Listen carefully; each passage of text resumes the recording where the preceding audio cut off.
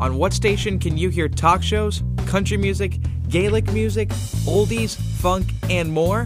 Why, it's the University of Central Missouri's The Beat, the best in college radio.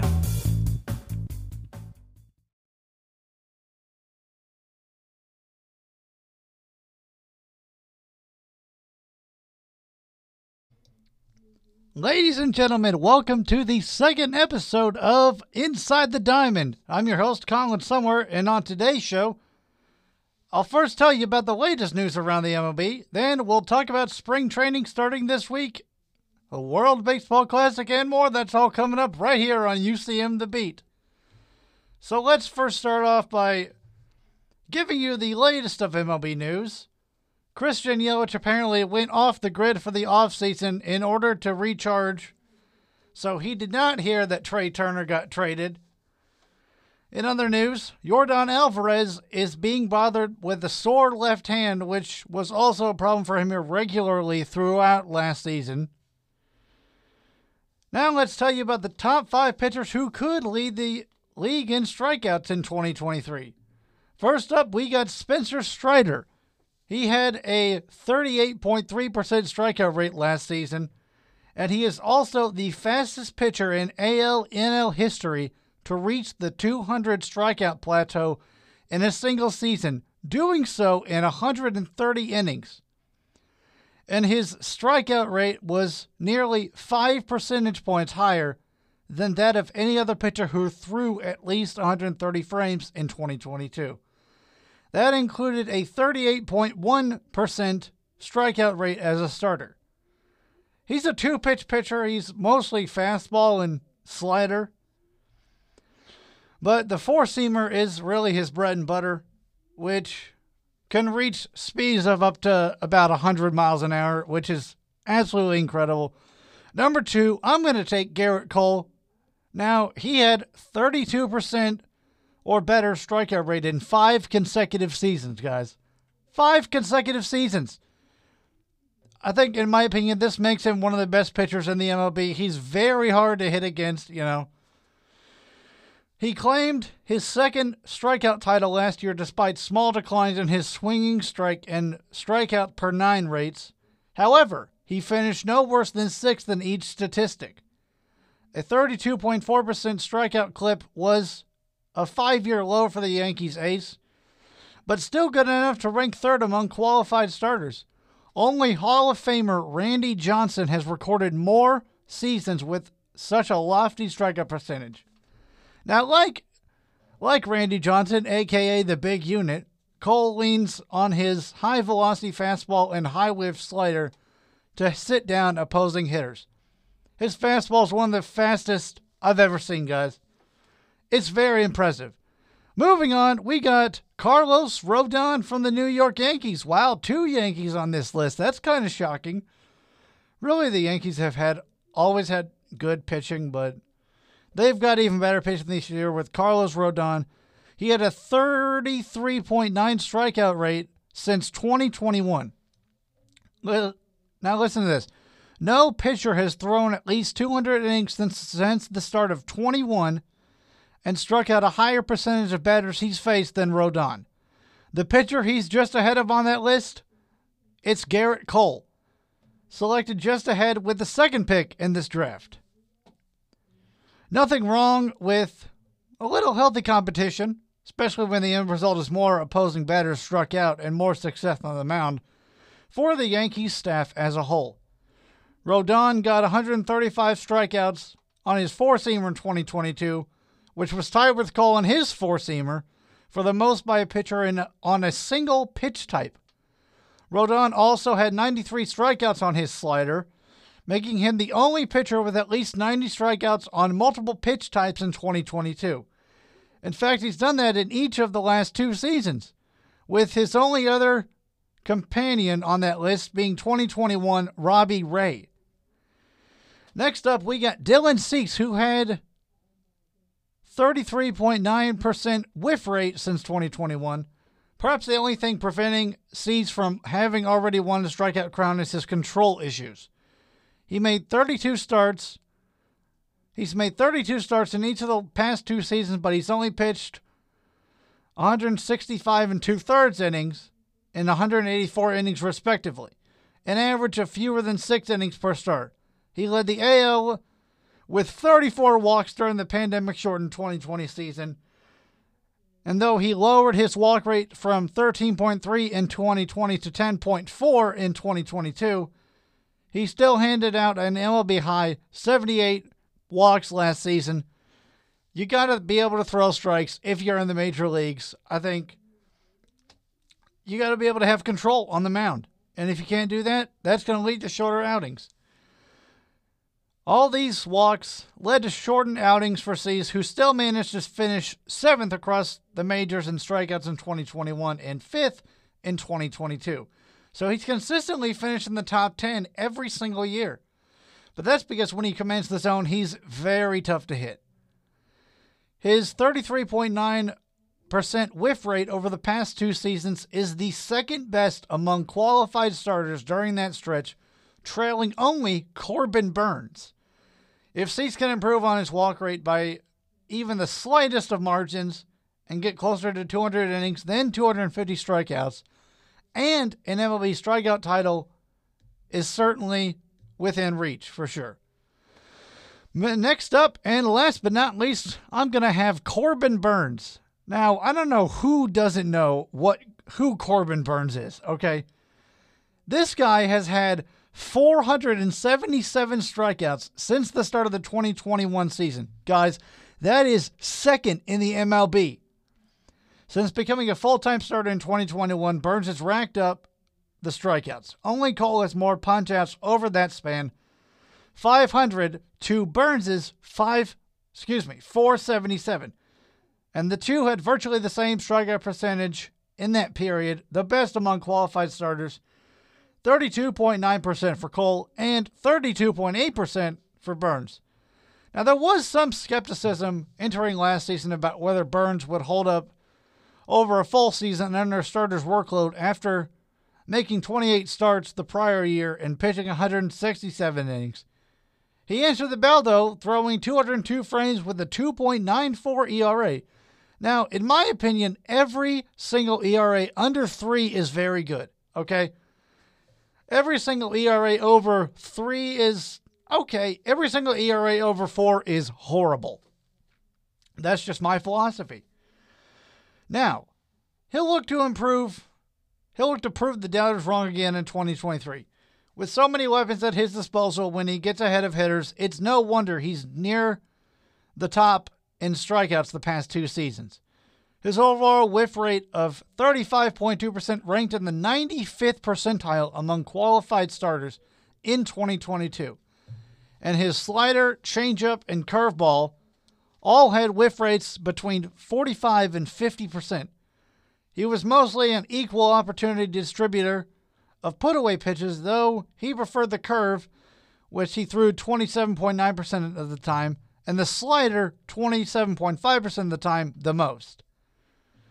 Now, I expect much of the same from Corbin Burnes in 2023. Let's look at how teams can defy their low playoff odds. Now, there's 9 teams I'm going to talk about. Number 1 is going to be the San Francisco Giants. Now, why are the odds stacked against them?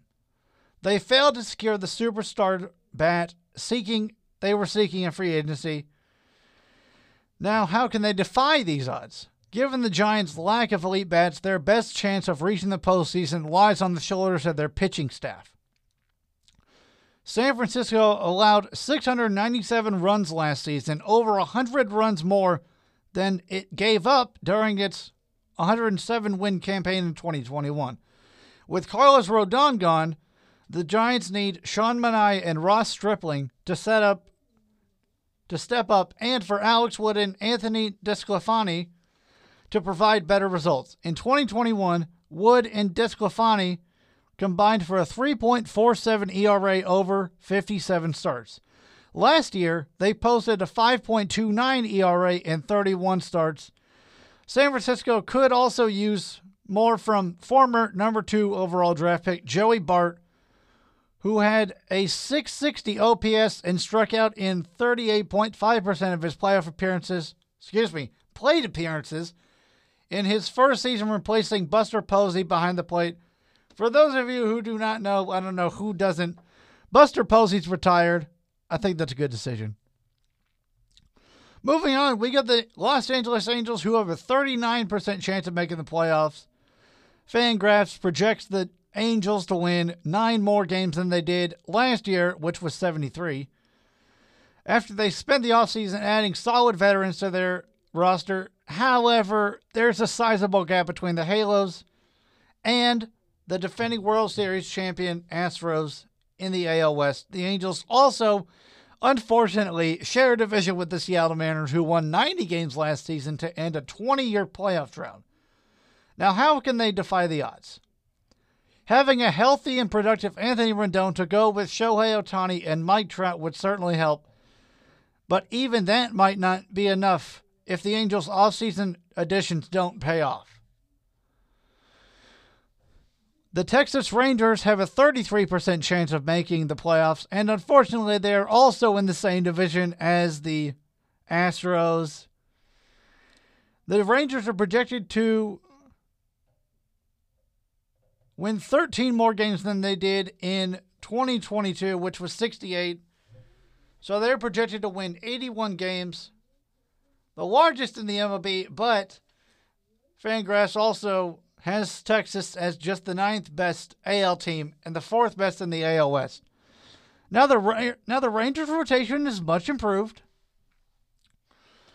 but how can they defy the odds? Fangraphs gives the Rangers just a 1-in-3 chance of reaching the playoffs this season, despite projecting the club's shiny new rotation to be one of the best in baseball. I think the key for the Rangers this year is going to be from an offense that ranked 12th in the majors in runs scored last year. Moving on, we got the Boston Red Sox, who have a 30.7% chance of making the playoffs. Now, the AL East is stacked, which is pretty much why the odds are stacked against them. How can they defy these odds? More than anything, the Red Sox postseason hopes might rest on the health of Chris Sale and James Paxton, 2 pitchers who have made a combined 17 starts since the beginning of 2020. Now, on the other side of the ball, Boston needs new starting shortstop, Kike Hernandez, to rebound after falling from 3.9 WAR, which for those of you who do not know, WAR is wins above replacement in 2021, to a whopping 0.5 in 2022. But unfortunately, Hernandez does not make up for the loss of Xander Bogaerts' bat on his own. Let's move on to the Chicago White Sox. They have a 27.8% chance of making the playoffs. A little bit better, but not really. They can defy these odds by, getting improved performances from rebound candidates such as Lucas Giolito and Yasmani Grandal, both of which struggled mightily last season.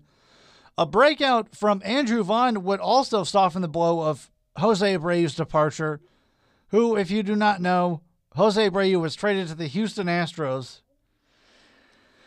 The Miami Marlins have a 17.5% chance of making the playoffs. The Marlins' postseason chances would get a significant boost if their rotation lives up to its potential. Moving on to the Arizona Diamondbacks, they have a 10.9% chance of making the playoffs.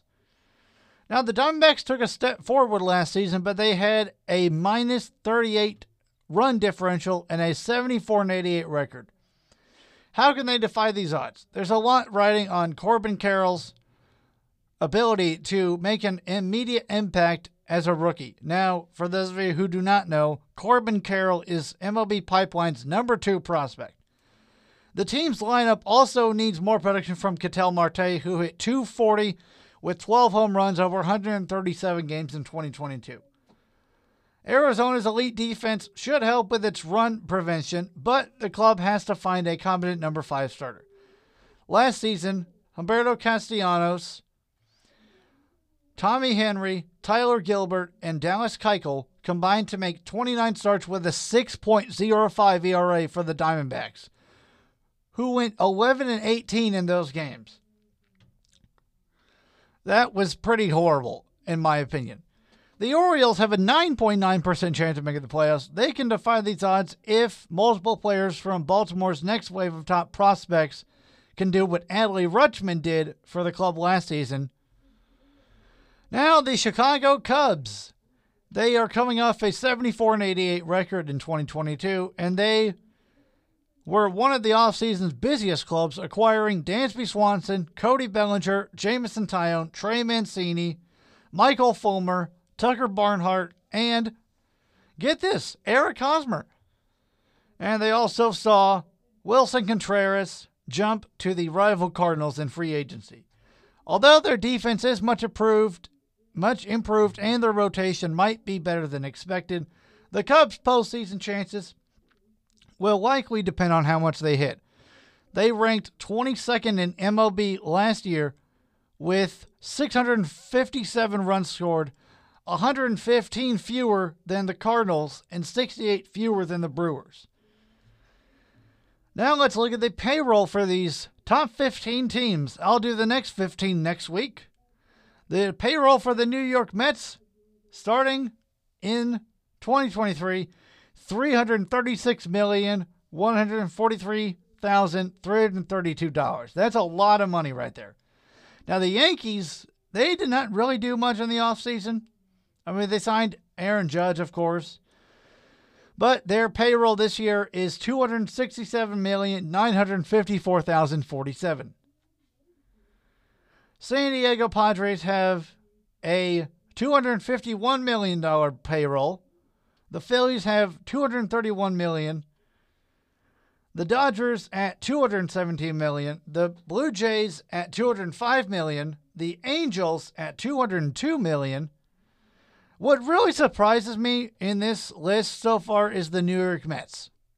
I did not expect them to spend a lot of money in this offseason. Without Jacob deGrom, well, they had money. They had money because Jacob deGrom's contract was pretty big. The Houston Astros have a salary of $181 million, right around where the Texas Rangers stand. The Rockies, however, have $155 million to spend in 2023.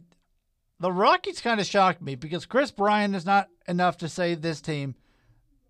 It's not even close, guys.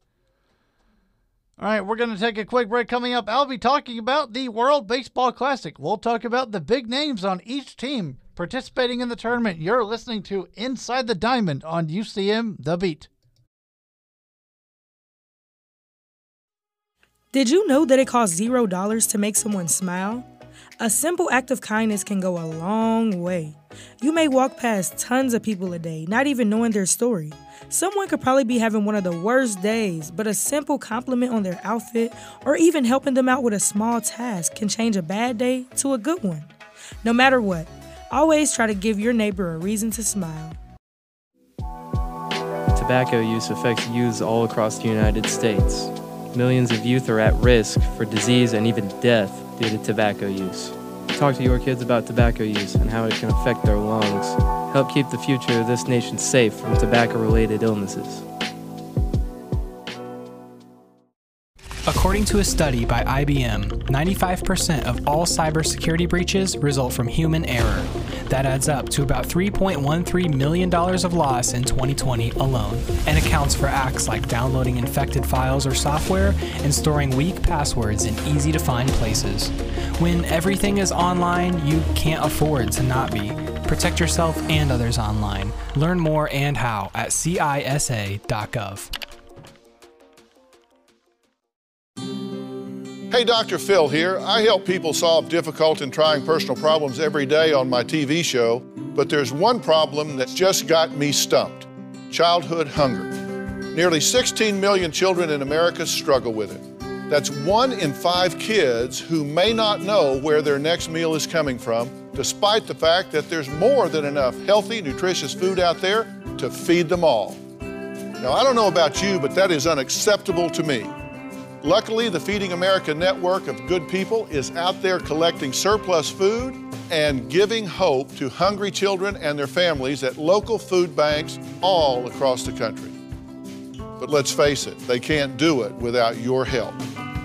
Join me in supporting Feeding America and your local food bank at feedingamerica.org. Brought to you by Feeding America and the Ad Council. Together, we can solve hunger. Together, we're feeding America. Music is a bridge between the material and the spiritual. My name is Harvey Lauer, and I'm 82. As a blind person, you have to be aware that nobody can tell you what you can or can't do. You really have to try things. My folks got me a little radio in 1940, and that was the best Christmas present I ever got. When I was 11 years old is when I started to play music, play the piano, and then the accordion, and then the cello. My wife, who was also blind, was a good cook. When she died, that's when I started Meals on Wheels. America, let's do lunch. It's Meals on Wheels. 1 in 6 seniors faces the threat of hunger, and millions more live in isolation. Drop off a hot meal and say a quick hello. Volunteer for Meals on Wheels by donating your lunch break at americaletsdolunch.org. This message brought to you by Meals on Wheels America and the Ad Council. Blood drives are a significant event.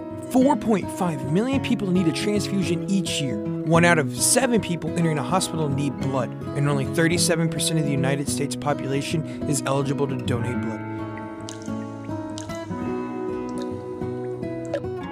It only takes about an hour to save a life. Even 1 pint of blood can save up to 3 people's lives. So, if you want to help, please visit redcrossblood.org to set up an appointment today. You are now turned in to the dopest college radio station, UCM The Beat. Keep it locked. UCM The Beat.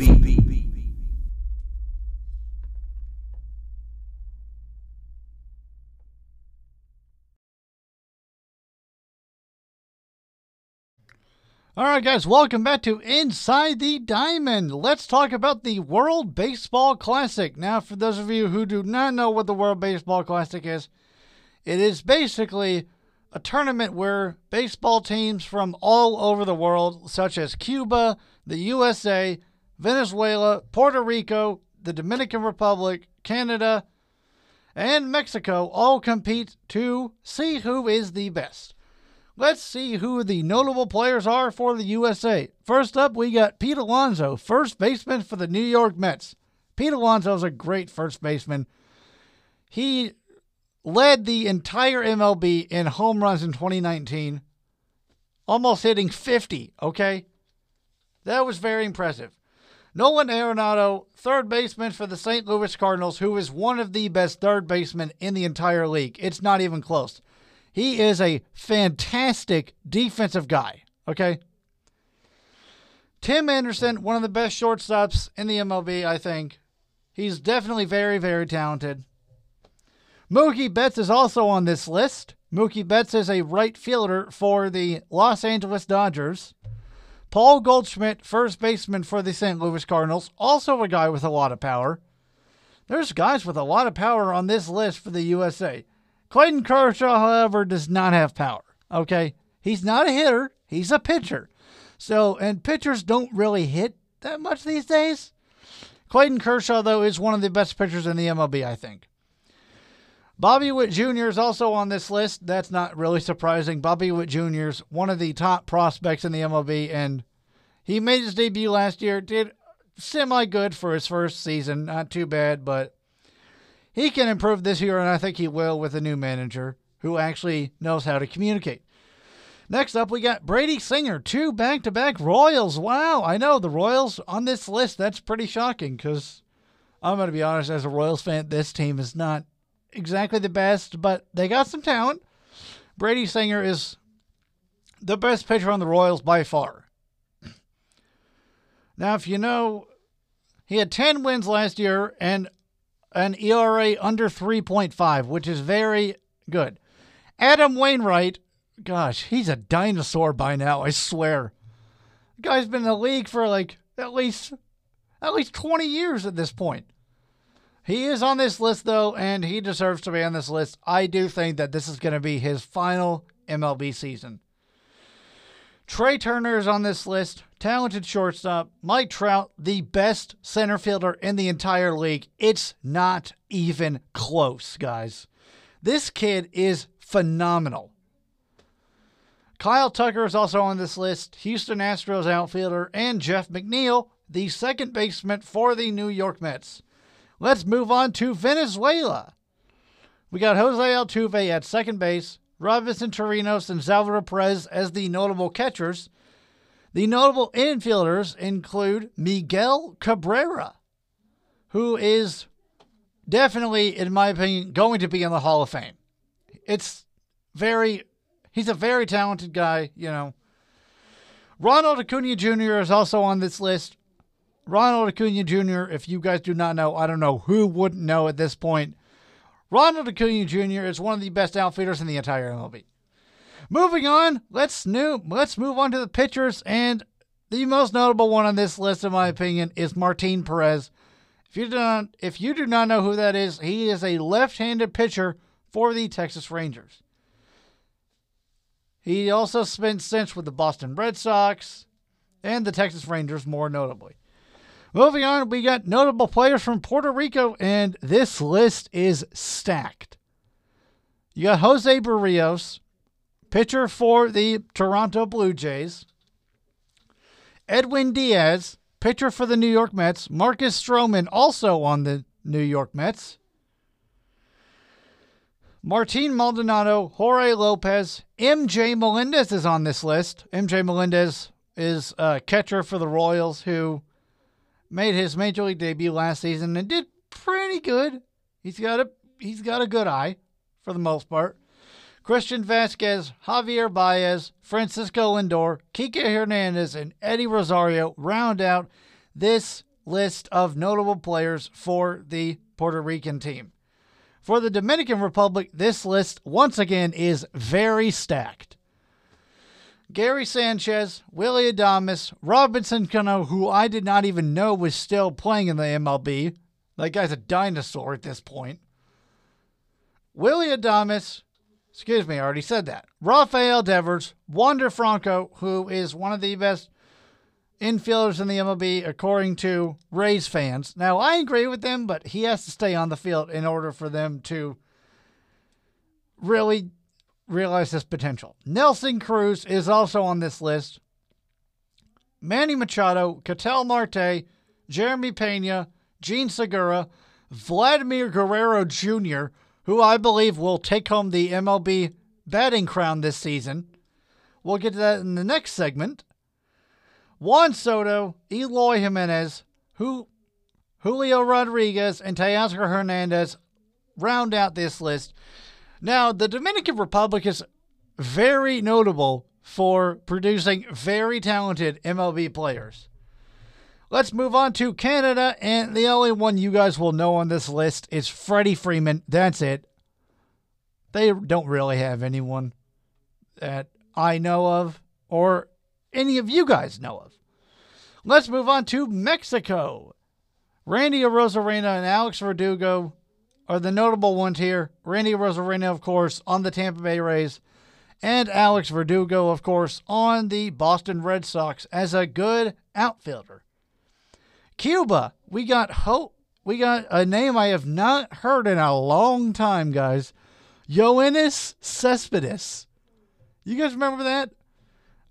You probably don't, but anyway. He is on this team as well as Luis Robert and Yoan Moncada. Both of them are on the Chicago White Sox. Now, Yoenis Cespedes, he was on the Oakland Athletics. He's been on the New York Mets. He was on the Mets team in 2015 when they lost the World Series to my Kansas City Royals.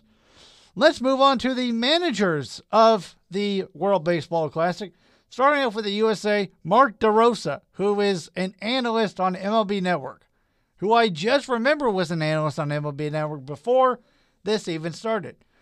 Venezuela, it's Omar Lopez, first base coach for the Houston Astros. Puerto Rico, the manager is Yadier Molina,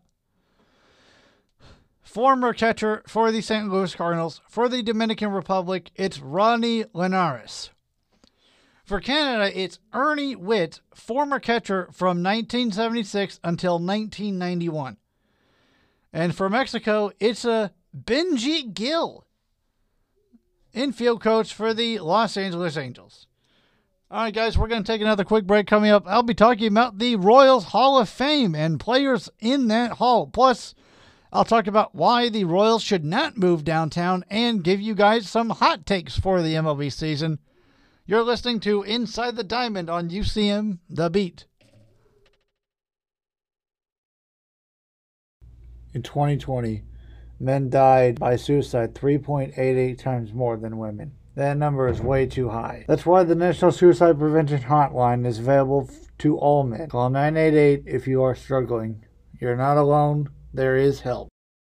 1 in 9 people worldwide go to bed hungry each night. That's why UCM students and faculty are encouraged to visit the UCM Campus Cupboard. Campus Cupboard is a volunteer-based charity dedicated to alleviating hunger and financial burdens in the UCM community. Any UCM faculty, staff member, or student who presents a valid ID may select 10 items per week from Campus Cupboard. Campus Cupboard is located in the lower level of the UCM Student Rec and Wellness Center and is open Tuesday through Thursday from 3 to 5:30 p.m. UCM The Beat, the one and only radio station of the University of Central Missouri.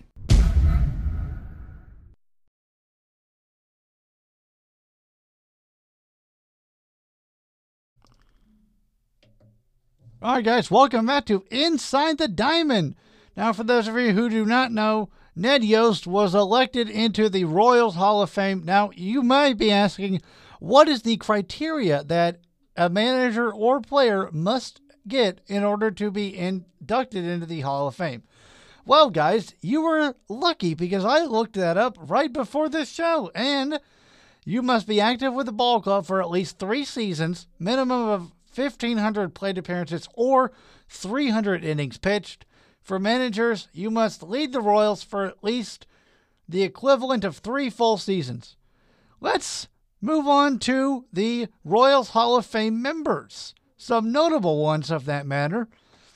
Now, for you old Royals fans, no offense to anyone that's listening, I promise. I'm not trying to offend you, but the Royals have been around for a very long time, and some of you guys may know these players, some of you may not. If you don't, oh well.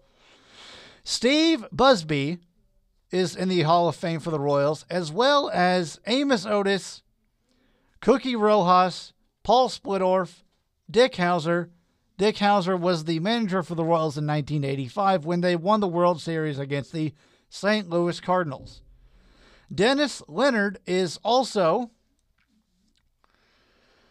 in the Hall of Fame. He was a pitcher for the Royals. Hal McRae, Fred Patek, Mike Sweeney, Brett Saberhagen, Denny Matthews, who is a Royals announcer, who, in my opinion, I think this is going to be one of his last seasons broadcasting for the Royals, sadly, because he's getting up there in age, and he doesn't sound as excited as he once did. George Brett is in the Hall of Fame. He's actually in the National Baseball Hall of Fame as well. Jeff Montgomery is in the Royals Hall of Fame, as well as the owner at the time, Ewing Kauffman. Now, let's see about Ned Yost. Ned Yost, for those of you who do not remember, led the Royals to a World Series championship. Let's go over his stats as a manager, shall we? You guys might find this interesting. He managed the Kansas City Royals from 2010 to 2019. 2019, he retired. He was named the Royals manager on May 13th, 2010, replacing Trey Hillman. Prior to the 2012 season, the Royals signed Yost to a contract extension through the 2013 season. In the 2013 season, Yost posted a 86-76 record with the Royals, their first winning season since 2003. Ned Yost earned his 1,000th career victory as a manager in 2016. In the Royals' 3-2 victory over the Chicago White Sox. In 2016, he was successful on a higher percentage of replay challenges than any other MLB manager with 10 or more challenges at 67.6%.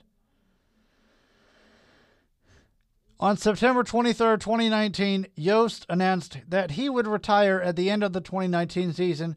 He finished his Royals career with 687 wins and 736 losses, both being franchise records for a manager in Royals history. Now, the last one, pretty embarrassing, if you ask me. Not only did he manage the Kansas City Royals, he also managed the Atlanta Braves, for those of you who do not know. Now, let's talk about the downtown stadium. Oh my gosh, John Sherman, what are you thinking, my guy? Why are you trying to move the Royals downtown? Are you trying to get us to tank so you can move downtown? Because maybe downtown's closer to his home, which I'd understand because he doesn't really want to leave, but man, what is he thinking? I'm going to tell you why I don't think that they should actually move the stadium downtown. Here's why. First off, the parking down there is going to be a complete and discombobulated mess, okay? The parking down there is absolutely ridiculous. You'd have to park in the parking garage, which would not necessarily be the best option, but hey, if you want to move downtown, so be it. Now, if they move downtown, I will still support the team. Let's move on to some hot takes for this upcoming MLB season. The Mets will not win it all this year. I am going to have to agree with this. They did not get Carlos Correa. They have some very talented pitchers like Justin Verlander. They have Edwin Diaz. But aside from that, they really don't have anyone.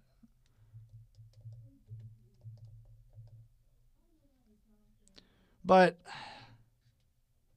I mean, anything can happen in the MLB for sure. You never know with this sport. It's a very weird sport. Here's another one. Aaron Judge will not repeat as home run champion. I am going to have to agree with this. Because here's the thing, guys. It's hard enough to repeat as a home run champion. It's a modest goal for sure. But Judge wasn't just the home run champ in 2022. He was the home run champ by 16 home runs. Okay? 16 home runs. That is incredible. I mean, I can't even hit for power. Of course, I'm not a baseball player, so. In a year of depressed power numbers, his output was extraordinary, and picking against him in this particular category seems as foolish as leaving him a fastball over the middle of the plate, which any pitcher in the MLB knows you do not give a player a pitch right down the middle. That's a horrible decision. A fresh season, however, is a fresh page. It's not like Judge gets to begin the campaign with a 16-homer lead on the field. We're going to see the continuation of a trend in which we have not had a repeat MLB home run champ since Jose Bautista in 2010 and 2011. So, who will out-homer the Yankees champion? A healthy Mike Trout could do it. He's coming off a career-best 8% homer rate in 2022, shortened by injury, of course. Yordan Alvarez, Kyle Schwarber, and Pete Alonso are also good possibilities. But me personally, I'm taking the 2021 home run champ Vladimir Guerrero Jr., who wasn't able to reach the high bar he set for himself this past season, but who nevertheless was in the 96th percentile in average exit velocity, 99th in max exit velocity, and 94th in hard hit percentage. The translation? Whatever he hits, he destroys. Rocky reference right there for you who don't know. Plus, he's only 24 years old on opening day. 24 years old, guys. Will Shohei Ohtani be traded? No. Shohei Ohtani will not be traded.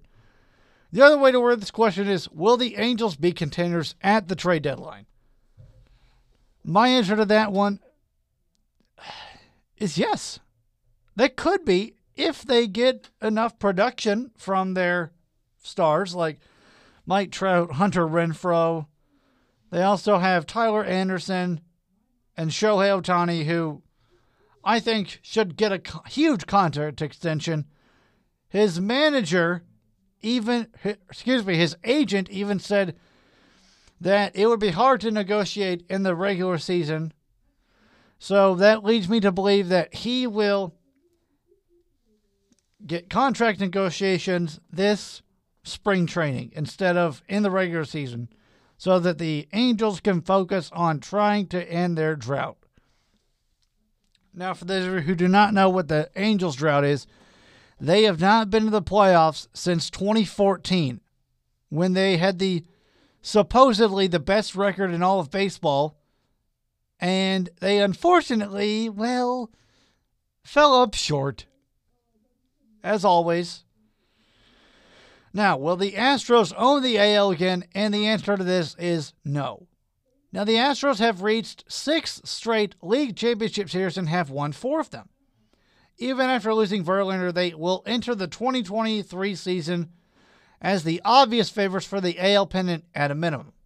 With the return of Michael Brantley and the addition of Jose Abreu, their lineup is as strong as ever. Framber Valdez and Christian Javier stepping into larger roles, and Hunter Brown a breakout candidate, the starting staff could also be as strong as ever. But here's the thing. That's the prevailing storyline of the AL is a bunch of teams trying to catch out of Houston. That's the storyline within the division, where the aforementioned Angels will try to make the most of their final season of control of Ohtani, where the Rangers are spending gobs of money to rush their rebuild, and where the Mariners are trying to build off their first October entry in a generation. For those of you who do not know, the Mariners broke the 20-year playoff drought last season. On paper, the Astros still are better than all of these teams. But there's another storyline elsewhere, especially with the Yankees and Blue Jays both fortifying their rotations in a bid to better their chances of advancement within October. But knowing the Yankees, they'll choke it away like always. On paper, the Astros, like I said, are still better than all of them. As a result, they are going to win the AL West again. But the Astros are still good, and there is another opportunity to take a contrarian stance, so here it is. After going a combined 18-5 in the ALDS in the last 6 years, Houston will finally be humbled in a best-of-5. Because the Cleveland Guardians are going to take over, and they're going to get to the ALCS. Have the Padres overtaken the Dodgers? To an extent, yes, they have. I'll tell you why. The Dodgers traded away Trey Turner for basically nothing. And the Padres got Xander Bogaerts and Juan Soto. They have a stud. They have a very good team, and I think that in the 2022 NLDS, the Padres slayed the Giant on the heels of the Dodgers' franchise record 111 win season, no less. They got their first it's not football somewhere, come on. They got to their first NLCS in a long time, which I was very shocked about because they were underdogs against the Dodgers. They also traded away, unfortunately, Josh Bell. Now, will a Central team finally make the LCS? My thing is yes. Now, the last 3 NLCS rounds have all been between teams from the East and the West. It's even worse in the AL, where the Central hasn't been represented on the LCS stage since 2016. The now Cleveland Guardians, who were at the time the Cleveland Indians. Cleveland Guardians. The 6-year absence is the longest any division has gone without LCS advancement since the LCS was first contested under the 3-division format in 1995. Both reigning Central winners, the Cardinals and the Guardians, have significantly improved their offenses this winter, and after successfully defending their division titles, they will both play in the LCS. The Guardians will be the ones to take down the Astros, while the Cardinals will be the one to take down the Padres. Your 2023 LCS matchups will be Cardinals versus Dodgers and Guardians versus Yankees.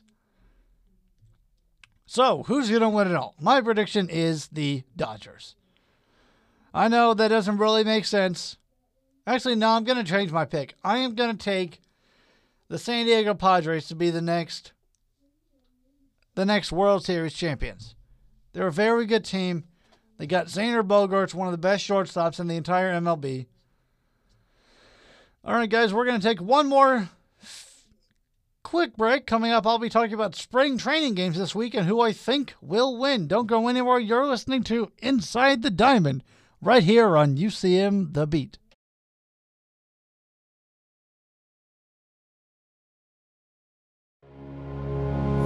Did you know that millions of animals are either abused or abandoned every year in the United States? Donate to your local animal shelter today. And if you have room in your home, why not adopt a furry little friend to add to your family?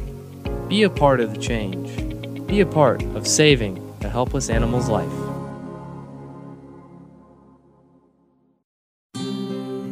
Hey everybody, Rachel Ray here. Nothing puts a bigger smile on my face than cooking up a big meal for family and friends. But there's not enough room at my table for the 17 million kids in America who are struggling with hunger.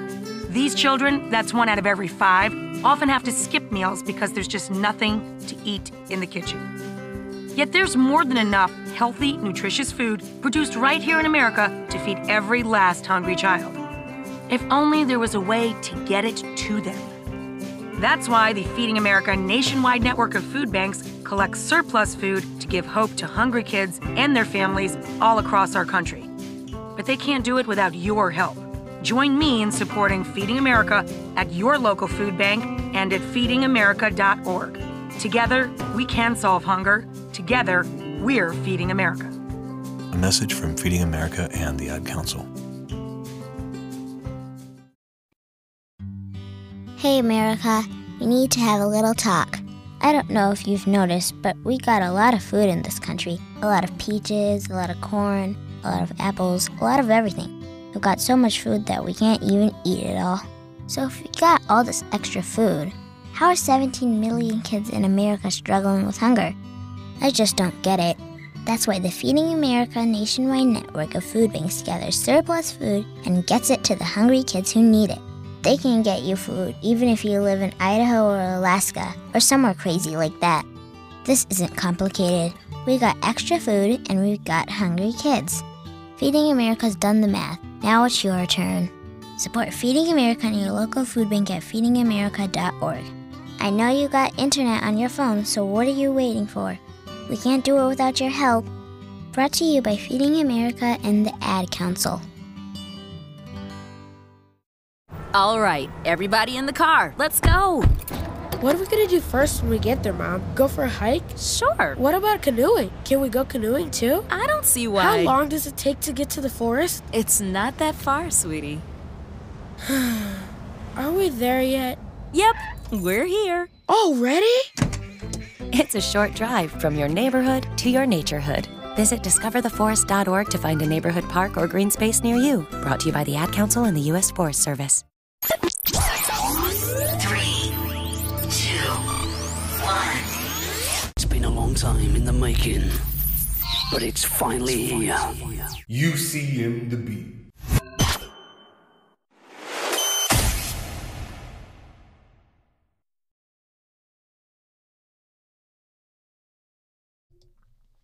Welcome back to Inside the Diamond, guys.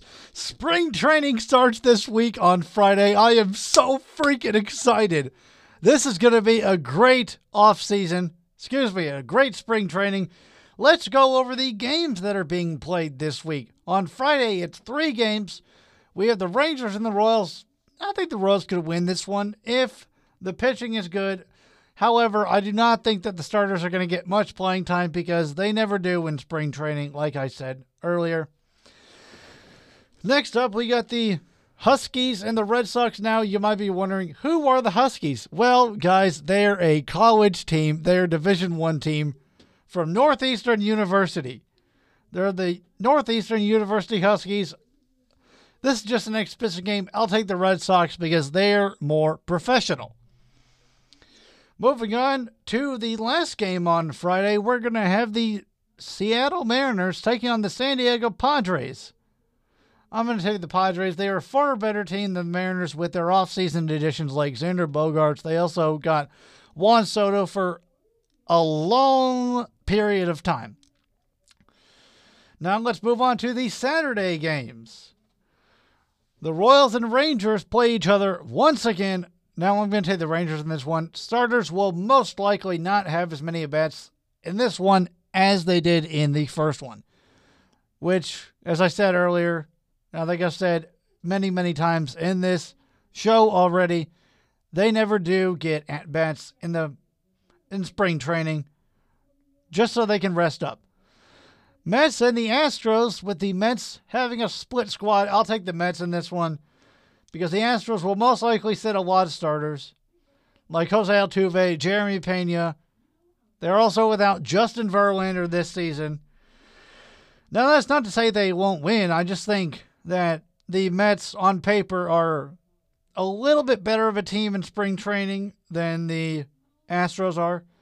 The Nationals and the Cardinals, I'll take the Cardinals. The Nationals are overrated and they just plain suck since they had, get this guys, the worst record in the MLB last season. They went 55-107. How do you do that?